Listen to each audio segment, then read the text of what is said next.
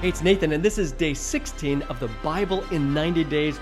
We are in the book of Joshua. In fact, day 16 and 17 will be devoted to the book of Joshua. We'll in fact cover the entire book in that time frame. The book of Joshua finds us at two very important inflection points. First, Moses has led the children of Israel since shortly before the Exodus, and in the book of Joshua, we find them under new leadership. Second, the demographics have changed dramatically since our time in the book of Exodus. It's 40 years later, and it's the children of the Exodus, not their parents, whom we now find encamped on the borders of Canaan, the promised land, with just a river, the Jordan, between them.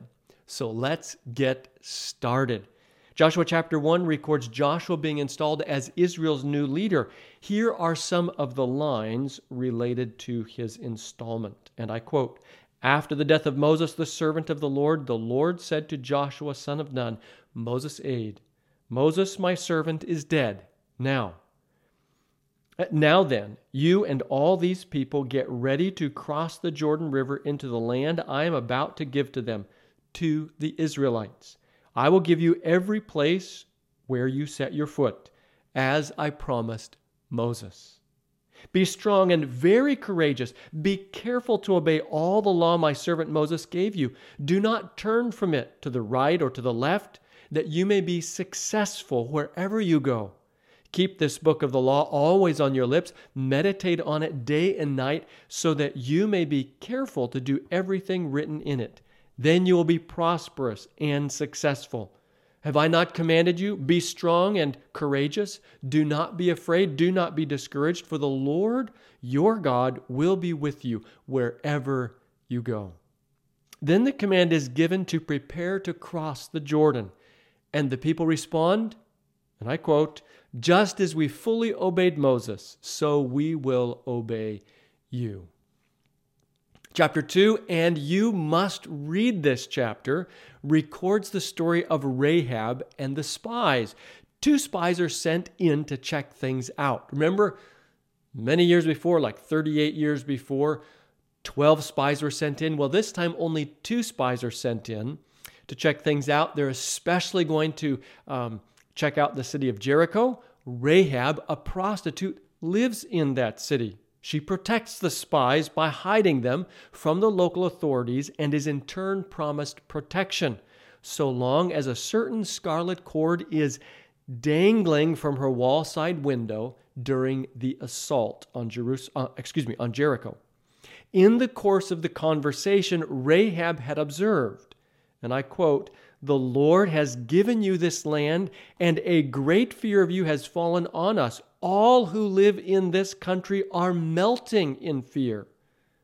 And then she recounted all the stories they'd heard. And as we've gone through the text, Exodus, etc., you've heard in the course of this reading many of those stories as well. Chapter 3, and this is another chapter to read. It's the exciting story of Israel crossing the Jordan River during its harvest flood stage. The priests carrying the Ark of the Covenant stepped into the river, and instantly an invisible barrier formed, damming the upstream waters which backed up nearly to Zarethan, while allowing the downstream waters to keep flowing toward the Dead Sea. The priests stopped in the middle of the river, and the people crossed on dry ground. Chapter 4 continues the story of the crossing with 12 men, one from each tribe, being selected to carry 12 stones from the middle of the river where the priests and the ark were. These stones were piled up as a monument to inspire the retelling of the story for future generations. Those who crossed included about 40,000 armed men from the tribes of Reuben, Gad, and the half-tribe of Manasseh, whose families had stayed behind on the other side of the Jordan. Chapter 5 tells us they named their first campsite in Canaan Gilgal, which sounds like the Hebrew for roll, because, and I quote, "Today, God said, I have rolled away the reproach of Egypt from you." It was here that all the men born during the wilderness wandering were circumcised. Here as well the Passover is celebrated. One brief but important incident in chapter 5 is right near the end, when Joshua meets a warrior with a drawn sword. Joshua asks the warrior, "Are you for us or for our enemies?" "Neither," he replied, "but as commander of the army of the Lord I have now come." Joshua is then instructed to take off his sandals. The incident is strikingly similar to the experience of Moses at the burning bush, where Moses, received his call to leadership. Chapter 6 records the army following the priests who carry the Ark of the Covenant, marching around the city of Jericho 6 days in a row. On the seventh day, they marched 7 times, ending with a mighty trumpet blast and shout, and the walls crumbled. After the rescue of Rahab and her family, the city and everything in it were destroyed. Only the metals, iron, bronze, etc., were spared and put into the temple treasury. Chapter 7 tells the tragic story of Achan, who took some of the forbidden loot for himself.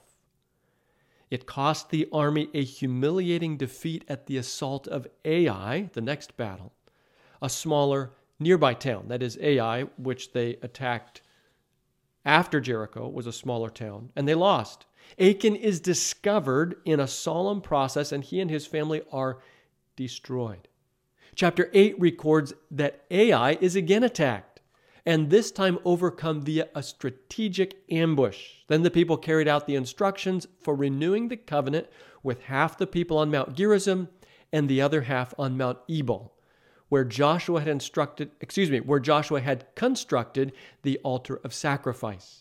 Then Joshua read all the words written in the book of the law to the people. That solemn recommitment, by the way, was described in Deuteronomy around chapter 27, 28, and here in chapter 8 of Joshua, it records for us that it was carried out. Chapter 9 records that the people of Gibeon, having heard of Israel's conquests, prepared a deception to save themselves and their people. Through this deception, they persuaded Joshua to make peace with them. They succeeded, though when their subterfuge was soon after discovered, their people were compelled to become heavy laborers, supplying wood and water for the tabernacle service. Chapter 10, and again, you should read this chapter, records that the kings of Jerusalem, Hebron, Jarmuth, Lachish, and Eglon joined forces to attack Gibeon, the city and its people who had recently made peace with Israel. The Israelite army marches all night to defend the besieged town. The army of Israel laid chase to the gathered forces, who scattered under supernatural confusion and even giant hailstones, so that many died by both sword and hail. As the battle raged, Joshua made a daring command. He told the sun to stand still so the battle could continue. And it did. And here is a word from Scripture. The sun stopped in the middle of the sky and delayed going down about a full day. There has never been a day like it before or since, a day when the Lord listened to a human being. Surely the Lord was fighting for Israel. What a story. Again, I told you, you've got to read chapter 10, an incredible story. Israel's army stayed on the move, taking city after city before returning to the camp at Gilgal. Chapter 11 describes the northern kings joining forces to defeat Israel. Instead, they are totally defeated. And I quote, "So Joshua took the entire land, just as the Lord had directed Moses, and he gave it as an inheritance to Israel according to their tribal divisions. Then the land had rest from war." It should be noted, this conquest of Canaan had been carried out under specific divine directions to leave no person alive. And this had been done because of the irreparably savage nature of its inhabitants. The text notes, "It was the Lord himself who hardened their hearts to wage war against Israel so that he might destroy them totally." By the way, this hardening was not God in an arbitrary way, just making those people resist him. It's just that when God showed up, the people resisted.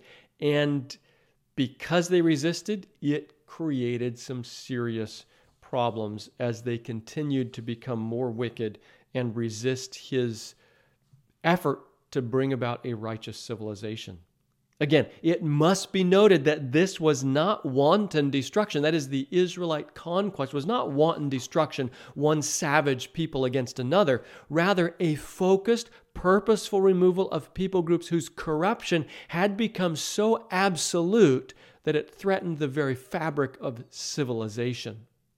Chapter 12 is a detailed list of the defeated kings. Chapter 13 begins with a list of the areas still to be conquered. This is followed by a description of the land east of the Jordan, where the half-tribe of Manasseh, along with the Reubenites and Gadites, had settled. Our last chapter, chapter 14, another chapter you need to read, begins with the division of the lands west of the Jordan. Then there's a very special note about Caleb, and this is the part you really want to read. One of the original spies, remember 38 some years ago, there were 12 spies. Caleb was one of those who originally spied out Canaan and had given a positive, hopeful report to the people. That man 45 years later is now 85 years old. And he asks for the best and toughest land to be given him to conquer, the hill country, because he believed that God would help him do it. So 38 years before, a man of faith, and now 38 years later at 85, he is still a man of strong faith. Quite an exciting story.